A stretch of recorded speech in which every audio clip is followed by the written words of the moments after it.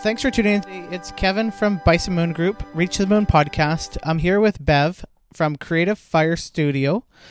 Question about your entrepreneurship and the art. Is this company something that you started, or did the art and entrepreneurship just fall into your lap?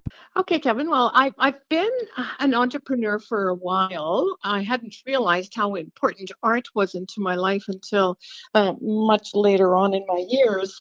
And while I've always been Creative Fire Studio, the Creative Fire has been my business name for since '98, actually.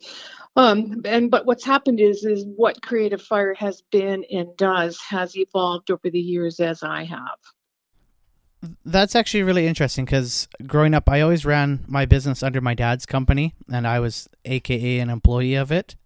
Yep. And now that I am old enough and on my own, I've registered a business under a name that can follow me with whatever I do. So it's not so married, and I find it's really helped when it comes to the bank. So you said Yes. you've been in business since '98? Yeah, I started in direct selling with a company. I don't know if you want me to use the name or not, but no, actually, even before that, this is the beginning of Creative Fire Studio. I was working for the government, federal government, was having some huge issues with my health and needed to leave on stress leave. And from that, it evolved that I took training and I became a dressmaker. And I was looking for a name for my company, and is Fashion Factory was what I landed up using way back when, and it didn't fit. It wasn't who I was. It wasn't what I wanted to be or anything. And I was actually at a hair salon, and the lady had a book, Women Who Run with the Wolves, and I read this excerpt, and it was on her creative fires, and I'm like, oh my God, those words were illuminated, jumped off the page at me, and they became the name of my sewing business at that point in time. And then when I went into direct selling, my unit name was Creative Fire as well too. And now, of course, Creative Fire for my art business has totally been a massive hit. So as well. Okay, no, I appreciate that. So can you describe your art? Because that's currently what you're doing, and the fact that you said you started making dresses actually kind of folds into your art. Yeah, totally. What the art form is that I do now is I take old T-shirts and I will recycle them and upcycle them and any natural fibers actually and turn them into garden art. I'll start with the wire armature, whether that structure is a person or a fairy or a dragon or a heron. I'll build the structure, and then I'll take a natural fiber and dip it in this medium called Paverpol, and that's what allows me to sculpt with it and work with it and create the draping and working with the fabric, and it colors it, and once it hardens up, it's actually safe to be outside in the yard. So it's a very free-flowing medium that really allows a lot of expression, and it really allows it to be quite intuitive as well too. So it's been pretty cool because a lot of times I don't even know what my pieces are going to look like until they're done, type of stuff, because they take on a mind of their own while I'm working on them. No, that's awesome. What's your biggest struggle right now that you have like on your daily to-do list? Oh my gosh, trying to get it all done. I started with the art business I had been doing this medium as a hobby for a while. And then we were at that stage in my life, my husband and I, if we should sell the house or leave or what we should do. And I had run across a lady that was teaching people to be teachers in this art form. And I'm like, that's it. That's exactly what I need to do. And so I think we decided in January 1st, I started the renovations. And by the end of February, I was a certified instructor and was teaching classes, and the renovations were done. When I saw this art form, I was doing it as a hobby, and then I landed up taking it off into the teaching direction. And what happened is with doing the teaching and learning and becoming clearer with it, and just really enjoying working with the fabric. Like to me, it's about getting the drapes and the folds, and I think that that's what I bring to my art form in particular, is the care that I take to get that nice swing in the fabric type of stuff. And so it's my love of fabric that has translated into this art form. And even today, I was working on some pieces and I got some drapes happening in the fabric. And I'm like, yes, that's exactly what has to happen. So the dressmaking has certainly been a very, very good tie in for this art form. Do you have any family that really supports you? My husband, my children, I don't know if they still take it seriously that mom's an artist type of stuff. I mean, they see that I'm getting busier, I'm making bigger things, that I'm having some success, that people are actually buying my art. So they're seeing that, but I don't know if they quite understand yet. And as far as extended family, let's not go there, okay? Understandable. Where's the furthest you've ever shipped any of your art? Oh, actually, I've shipped some to Victoria. A piece has gone to Ontario. Piece has gone down to Virginia. So I've actually been able to have my art, ship, through the love of the internet here type of thing, because people can see an image online and they'll reach out to me, and I've actually been able to ship across Canada and North America as well. Have you ever had a chance to sign up with Etsy or any of those online Shopify style sites? I've done a bit of it, okay. And actually, the piece that went to Ontario was a result of Etsy. My problem is because my pieces are so awkward, they're very difficult to ship. They're very difficult to ship, and and so they don't fit into a normal 9 by 10 box. Otherwise I'm restricted when I'm creating. If I'm creating, I don't want to have to worry if I'm packing it up, that it's going to fit in a particular box, because that might not be the flow of what's happening to my art, type of stuff. So while I have done some Etsy and I had a bit of success with it, it's not my main focus at all. So as an entrepreneur, do you have a business plan for your business? Oh, I have visions for my business, but as far as sitting down and writing out a business plan, I have to confess I haven't. Okay. A lot of this has just been a natural evolution and a process of what's been going on. What happens in my quiet time, it'll be like, okay, what's the next step on this? What do I want to do? And so at the beginning, I was teaching. And that worked out really well. Although I find the teaching, while I really, really enjoy it and I'm very good at it, is very exhausting. Okay. And the other thing that happened as well too is in teaching the art form, you need to work with the art form. And I was getting a whole bunch of pieces in my basement that nobody was seeing. So I had a lot of money tied up in product and in inventory. And so the natural progression is that people were starting to buy some of the pieces. So then my next challenge was to solve that issue and figure out, where can I put some pieces out?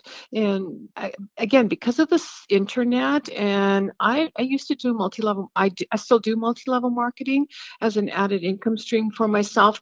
But I've learned to ask for referrals and ask for help. And so what I had done is, okay, I'd like to find a gallery where I can put my work out. And that's when I found Lois at Gossamer Treasures. And that has been an absolute godsend.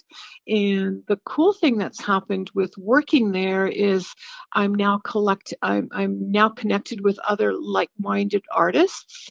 And because we all have a common, we're all artists and we're all working in our mediums, but we keep stretching each other. So it's been really cool to watch the evolution of my work and their work as we collaborate together, just doing our own projects and stuff. And so from that, of course, then what's happened is I'm feeling bolder in my work. And I've, figured out that farmers markets are not a good venue for artwork, but art walks are better.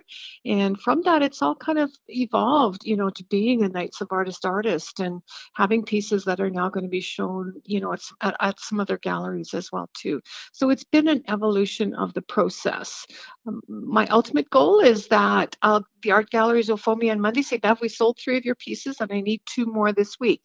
And I just go downstairs and end up being creative. So that's kind of my business plan, such that it is. No, that's understandable.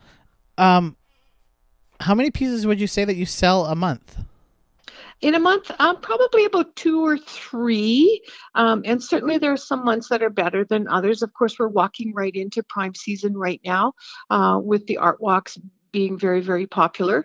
And plus, I've got a lot happening this summer that I haven't had lined up in other summers, where I'm going to have some big pieces that are on display for 6 months of for 6 weeks at a time, that are promoting art walks. So I'm really excited about that. You know, it's interesting because you keep saying art walk, and I mean, it isn't a beautiful place to go and actually participate, but it's an avenue people don't always think about. So it was a very creative way to think outside the box. Yeah, yeah. And there's a definite difference between farmers markets and art walks as well too. And even the various art walks I find are very, very different.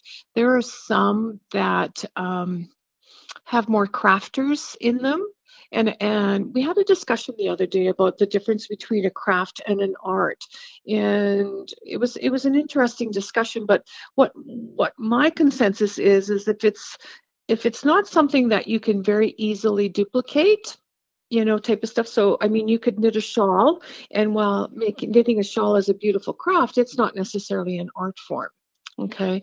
Where with my pieces, depending on what I've got available, the turn that it takes, even if I make a heron 10 times, not one of them will ever be the same, just because of the materials that I'm using at that point in time and just how the fabric is reacting that day. So to me, that's the difference between an art and a craft. And a lot of artisans try to go to craft shows versus art walks. And it is there's a definite difference. Okay. Are you planning to tackle any other markets in the way of right now? This is a medium that you're making. Are you planning on making any other mediums in the future? Oh, there's some that have kind of caught my interest, type of stuff. My problem right now is that I'm just so busy creating the pieces that I need to fulfill the venues that I've got booked for this year. My goal is that, I'm very successful at these venues this summer, and then what I can do is during the winter time is create the pieces ahead of time, and I'm not quite so slammed with deadlines, type of thing, trying to get everything done at the point in time that I am right now. It's an interesting business thought is how to batch some of your work together. Yep. Yeah. Yeah. And like I said, it's been an interesting evolution of the process. Just with it seemed that once I got involved with the Knights of Artists, all of a sudden a lot of other venues are taking me more serious because I'm part of that collective. So it's interesting to, it's some of it is who you associate yourself with as well too. That is very true. Have you ever played around with your pricing? Um, Pricing's an interesting thing for an artist, okay, type of stuff, because it's, a lot of times the people have a hard time valuing their pieces at what they should be actually worth. And my general rule of thumb is how much time and effort that I've put into it and how duplicatable it is. Okay. If it's just a basic piece, and a lot of times because I teach classes as well too, I will take the class price plus, type of stuff. So as an example, my beginner piece is it takes 90. It's cost $99 and a whole day of your time for me to teach you how to do a beginner piece. So I'm thinking that if I basically beginner piece for $150, you're getting my expertise, you're only paying a little bit more, and you're not using up a whole day of your time. So that's one of my general rules of thumb that I use for my pricing. And then the second one is how duplicatable it is as well too. As an example, I had made a dragon not too long ago that was really quite spectacular. And even though I've tried to do another dragon, there's no way it's the same. So that becomes a one of a kind art piece that is valued higher as well. I appreciate you going into the description of it, and it is kind of a hard question to ask, but that's why I wanted to ask it. Mm-hmm. Yeah, just going back on the pricing thing too, so much of it depends on your attitude. If you're kind of, with your shoulders slumped and like, it's like, I'd like $400 for that piece versus like, no, this took me a long time to do. It's one of a kind. It will bring you pleasure. It'll bring you joy. And you throw your shoulders back and ask for $400. It's a total different temperament. And I think that that's a skill that in my multi-level and direct selling businesses that I've done for many years, I think it was one of the things that has been a really good carryover for me. Anything else that you learned from the direct selling or any other businesses or jobs that you did that help Oh, you? totally. Absolutely. I think the whole marketing aspect of it as well too. Here's the other thing. As artisans, many of us are quite, are not good being out in public. We're not good at telling people how good we are or marketing ourselves type of thing, right?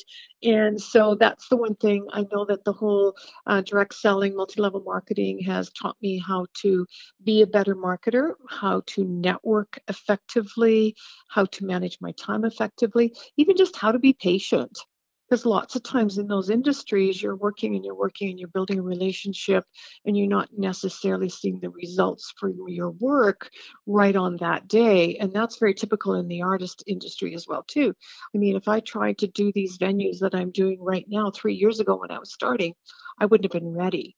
But now I feel like I'm ready. So that industry has certainly taught me patience as well, too. Has there been anybody, or like you said, that group that really supported you that you didn't plan on? Oh, there's been so many. I, it's just, and this is the other cool thing that's happened as a result of the direct selling and the multi-level marketing is if in order for people to be successful in that industry, they need to have, a really great work ethic, a good sense of self-worth, and just be really remarkable driven people. So I've accumulated a whole network of friends right across North America. And, so it's been them supporting and cheering me on, not only in my business efforts, but in my artistic efforts as well, too. So it's been pretty interesting because lots of what has happened is my multi-level marketing business supplies me with art and my art supplies me with my multi-level marketing people as well, too. So it's been a very interesting tie-in. That's neat how they're able to feed off of one another. Yep, totally. Absolutely. It makes me smile when I see it happen, I'll tell you. Well, I have to say, I've met you in person. You have a great personality and love for what you do. I did luck out and see you, let's call it, in your home. I mean, you were surrounded by other artists. Your art was in every room of the art gallery. If you could just say the name of the art gallery that it's displayed in, I'm sorry, I don't know it. Gossamer Treasures out in Wadman. It is such a little treasure out there, I think, and that's and again, talk about being an artist. Part of it is saying my work is at a gallery. Okay. And saying that with having your shoulders thrown back and saying, my work is in a gallery. It's so cool. And Lois has an amazing little gallery there. And she's got a really great eye for things that are unusual and different and putting them together in groupings that every time you walk in, it might be the same pieces that were in the store last week, but because she's moved them around and got them grouped with different items, it looks like a brand new display. And she's very, very good at capturing that for us artisans and most appreciated as well. It's very true. I've been in there a dozen times, and it's different every time you go. Different art on the wall, different pieces from the same artist, and you had no idea. Yeah. Yeah. And like I say, and those pieces could have very easily been there for 6 months and you've seen them 3 or 4 times, but because she's grouped them differently, you're totally seeing them in a new light. It's so incredible how she does that. That's a good point. How do you feel about competition? Oh, it's good. It's good because the thing is it pushes me to be better. Okay. I'll use it as a guideline as to where I'm at as well too. And I will often look at other powder pull artisans as well too, and I'll look and see what they're doing. And it's not that I'm copying them, but I might be inspired by a little technique that they've done to take that and bring that into my work as well too. And so, I mean, it's virtually impossible to copy what another person has done because their style is different and that. But no, competition's not a bad thing, and especially in my medium because it is such a foreign medium. That's my biggest challenge that I have when I do the art walks, because most people come to an art walk typically looking for something to put in, in a bedroom, hang on a wall in typical colors, whatever. They don't come to an art walk looking for something for their gardens. So when I pop up and say I have some decor for your gardens, they're like dumbfounded. It's interesting to watch the expressions on their faces. Okay, and so the more of us that are out there, the more familiar it's going to become. So it's going to be good for all of us to have more powder pull artisans out there creating garden art. Have you ever seen anyone do a display at their residence or out and about with your art that you really never thought of being the place that your art would be displayed? Oh, absolutely. Absolutely. And I've taught students as well to create, to work with powder pull, and then they'll take it off into another direction. And I'm like, holy mackerel, that was amazing. So they inspire me as well too. Absolutely. Yep. As part of your entrepreneurship, how often do you review your financial plan? That's my downfall. Okay. It's I guess at the end of the month when the bills are due type of thing. So, I mean, I'm one of the things, and that's the other thing is with my art business, I do have an income coming in from my multi-level marketing business. So it does allow me some freedom that way. Okay.